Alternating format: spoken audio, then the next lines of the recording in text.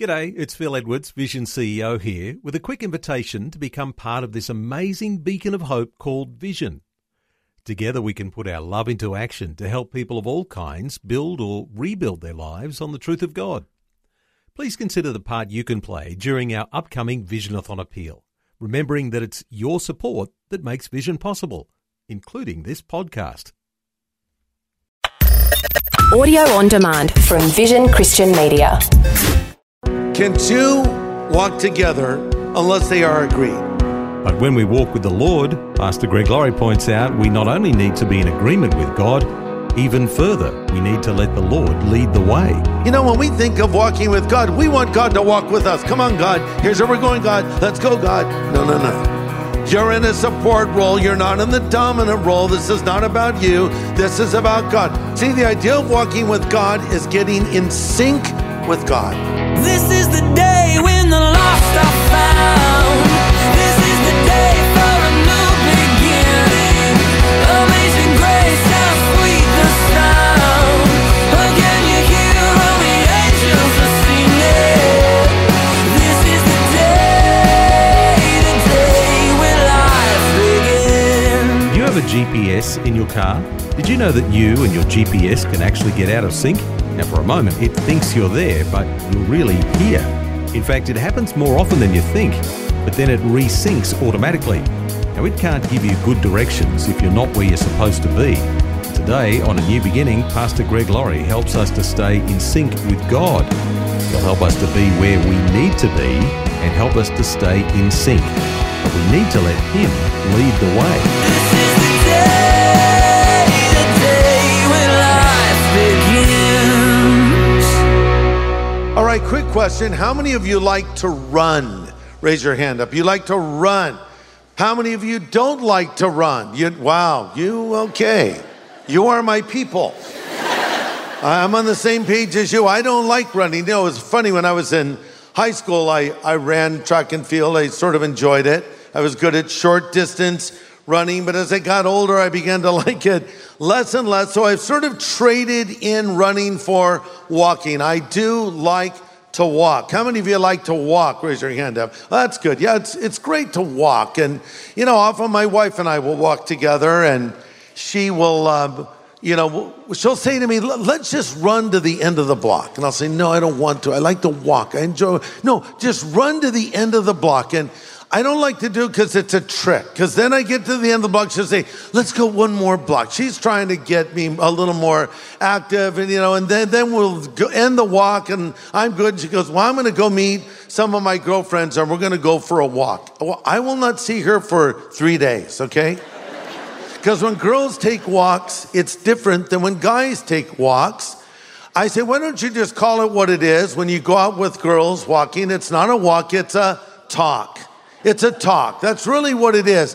But I think you girls have it right in many ways with a talk, because when the Bible speaks of walking with God, that's exactly what it should be. It's a talk. It's all about communication. When you say I'm walking with someone through life, you're basically saying that you're there with them through the rough patches and the great times, the highs and the lows, the ups and the downs. You're there to love them, understand them. And so when we say we're walking with God, it's essentially the same, but even more. And we're going to talk about a man now. He was a world changer, and his name was Enoch, and he walked all the way to heaven. Enoch walked with God, we'll see in a moment, and he was not, because God took him. It's sort of like they would take walks every day, and one day the Lord, in effect, said, hey, buddy, we're closer to my house today than we are yours. Why don't you just come home with me? But he's an amazing character that made it into what we call the Hall of Faith, Hebrews chapter 11. So if someone makes it into that place, we want to pay careful attention, because Enoch was a world changer. Interestingly, when we come to Enoch, there's not a lot in the Bible about him. One of the passages is right here in Hebrews 11. Let's read it together. It says, by faith, Enoch was taken from this life, so he did not experience death. He could not be found because God had taken him away. For before he was taken, he was commended as one who pleased God. Another definitive series of verses about Enoch are found over in Genesis 5:21 to 24. You can turn there if you want to, but I'll just quote from them. It says, Enoch lived 65 years and begot Methuselah. After he begot Methuselah, Enoch walked with God 300 years and had sons and daughters. So all the days of Enoch were 365 years. Enoch walked with God and was not, for God took him. Now, when did Enoch walk with God? Well, a long time ago. But I might add, it was one of the darkest times in human history. In fact, it was so dark, it was so evil, it was so wicked that God actually said, I'm sorry that I even made man in the first place. And God was about to bring judgment on planet Earth through the great flood. So Enoch was living in the time before the great flood. So in a way, he was a last days believer. Just like we're last days believers, but we're waiting for the fire, the judgment of God that will come. But even more, we're waiting for the return of Christ for us to catch us up in the air, to meet the Lord in the air as well. But here's the reason I bring this up, because Jesus said, as it was in the days of Noah, so also will it be when the Son of Man comes back. So he was saying these are parallel universes. They're similar times. And if Enoch was able to live a godly life at a time like this, you can live a godly life wherever you are right now. One thing we learned from Enoch is the same spiritual resources that he had are here for us today. We can live godly lives in an ungodly world. You say, well, Greg, you don't know my world. You don't know my family. You don't know what it's like to live in my neighborhood. You don't know what my workplace is like or my campus is like. No, maybe I don't, but you know what? I don't care how messed up it is, how evil it is. You can live a godly life in an ungodly world. Enoch proves it. Enoch walked with God. Notice it doesn't say Enoch sprinted with God. You know, some Christians have sort of the burst of energy and great passion for the Lord, and then they collapse in a heap. Or they walk away altogether, which makes us wonder if they were ever Christians to begin with. No, Enoch walked with God. To walk implies making progress. You're getting somewhere. As he hit the 150-year mark, he could probably see he was making some progress. See, here's the thing you need to know. Spiritual growth does not happen overnight. It takes time. And this picture of walking is often used in Scripture. We'll read over in 1 John 1:7, if we walk in the light, as he is in the light, we have fellowship one with another, and the blood of Jesus Christ cleanses us from all sin. Romans 13:13 says, let us walk properly or appropriately, as in the day. Don't participate in the darkness of wild parties and drunkenness or sexual promiscuity and immoral living or in quarreling or jealousy. God is saying, you're a Christian, act like a Christian, walk like a Christian, behave as a Christian. So don't engage in drunkenness, don't engage in immorality. But notice it also says, or in quarreling and jealousy. You know, we might pride ourselves in the fact, well, I don't get drunk and I'm not immoral. But do you quarrel? And are you a jealous person? See, those are mentioned as sins as well. Over in 1 John 2:6, it says, he that says he abides in him ought to walk as he walked. Galatians 5 says, walk in the Spirit and you will not fulfill the lust of the flesh. So walk with God. Great to have you listening today. This is A New Beginning with Pastor Greg Laurie, and we're learning how to walk with God today, following the example of Enoch in the Bible. Thanks for joining us. This message is called The World Changer Who Was Out of This World. What does it mean specifically, practically, to walk with God? There's a verse that I think really opens this subject up beautifully. It's Amos 3:3. The verse says, can two walk together unless they are agreed? It means walking together as a single unit. See, the idea of walking with God is getting in sync with God. We could compare it to riding a tandem bicycle. Ever ridden one of those before? You know, one person's on the front, one's on the back. Now, let's say that I was out for a ride with my wife and she's pedaling away in the front and I'm on the back hitting the brakes. Am I being helpful? No. We have to work together. We have to find the rhythm. That's what it means to walk with God. Or we could compare it to music. I don't know about you, but wherever I go, I hear the music. I don't just mean audibly, but I notice music. I notice what song is playing. I'm in the elevator. I say, oh, they're playing this song. My wife is, why are you even listening to it? I just notice it. If I'm in a restaurant and someone gets up and starts singing, I notice them. And there's another thing I notice. It's when people go off pitch. I know pitch. And even when I'm not listening, I'll say this went off pitch. Well, how do you not? They went off pitch, I'm telling you. Me and that dog howling, we both know this right now. And you know, so when you see people singing together and one's off pitch, it can affect the whole group. I travel around the country and around the world. I've heard a lot of worship teams. I've heard some really good ones, and I've heard some really bad ones. And sometimes what happens is, you know, maybe the lead singer or the key worship leader is off pitch, and then the other people try to harmonize with that person, and they're off pitch, and it's just sort of a mess of music, you know. So here's what we need to understand. God's always on pitch, and if we're in a band, God's the lead singer. Okay, he's lead, we're backup vocals. Okay, if we're in a band, God is lead guitar, we're rhythm, we're drums, we're bass. We're not the lead guitars. I bring this up because, you know, when we think of walking with God, we want God to walk with us. Come on, God. Here's where we're going, God. Let's go, God. No. You're walking with God. God sets the pace. You stay in sync with Him. You harmonize with Him. You're in a support role. You're not in the dominant role. This is not about you. This is about God. To walk with God means two people walking together as a single unit.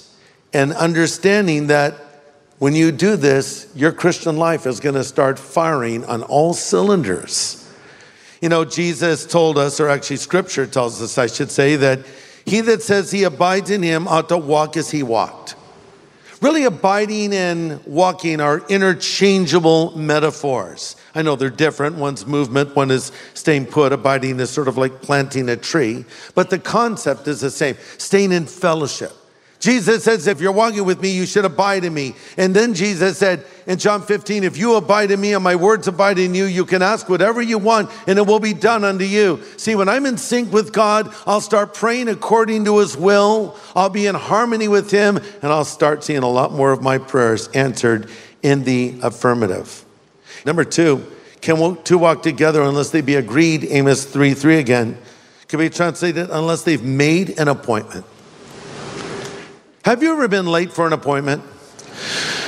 How many of you are chronically late? Raise your hand. See, late people never know they're late people.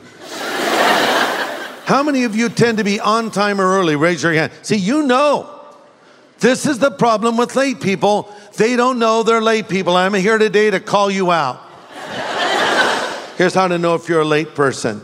You text, I'm 5 minutes away, and you're sitting on your couch in your sweat still. You're a late person. Here's how to know you're a late person. Your friends tell you to get there at 8 o'clock a.m. and everyone else get there at 8:30 because they know you'll be late. Here's how to know if you're a late person. When you occasionally show up on time, someone says, what are you doing here? Now, I know you have all your reasons why you're late. But when it becomes a pattern, when you're always late, when you become the late person that's 15 to 30 minutes late, can I just be blunt with you? It's kind of rude because people are waiting. And especially if you're coming to eat with me, I'm not happy because I'm hungry, all right? I'm waiting, but my wife won't let me eat till you get there, okay? I go, Kathy, let's order an appetizer. No, Greg, that's rude. Just wait. Kathy, they're 15 minutes late. Let me just eat. I'll eat it all. They won't even know it was eaten. I'll remove all of it. No, Greg, wait, it's rude. 20 minutes, Kathy, I'm so hungry, I'm hungry. Yeah, Greg, just wait. Then when you come, I hate you. No, I don't hate you, but it is kind of rude to be late. I have a friend, Bob Shank, you know him, many of you do. He has a saying, I like it. Early is on time is late, and late is never acceptable. You know, and sometimes we'll meet Bob and his wife, Sherry, for dinner, and he's so punctual. And I'll say to Kathy, I don't want to be late. I hate it when I walk in and they're already seated. And in fact, let's go early and we'll get there. And then I'll say, oh, you're late. And he's still there. What does he get there, an hour early? I don't know. This guy is so punctual. Okay, it's one thing to be late for an appointment with a friend. It's another thing to be late for your appointment with God. So you have an appointment with God. Can two walk together unless they have agreed or unless they have an appointment? God's made an appointment with you. You say, I didn't see that on my calendar. Oh, it's there every day. You need to make time for the Lord. And for me personally, I find mornings the best time. I get up, I'll admit I have coffee first, okay? Because I want to be in my right mind. Then I, read my devotions and commit the day to the Lord. And this is something that we should make time for. You say, but Greg, I'm so busy and I have things to do. I have to update my Facebook page and I have to update my Twitter page. I have to check Instagram. I know you like to do those things. I kind of like them too, but you make time for what's important. And don't tell me you don't have time. You need to make time. Keep your appointment with God.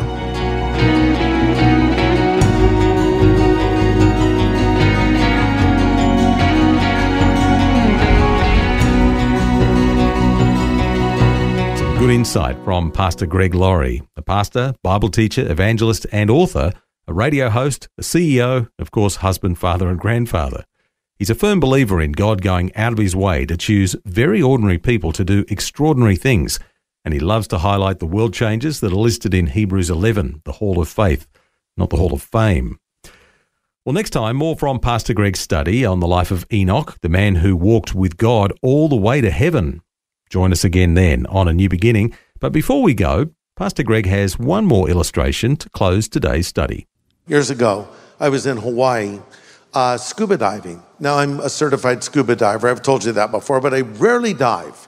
So I'm very rusty when I get in the water. But normally when I do dive, I dive at about 20, 30 feet.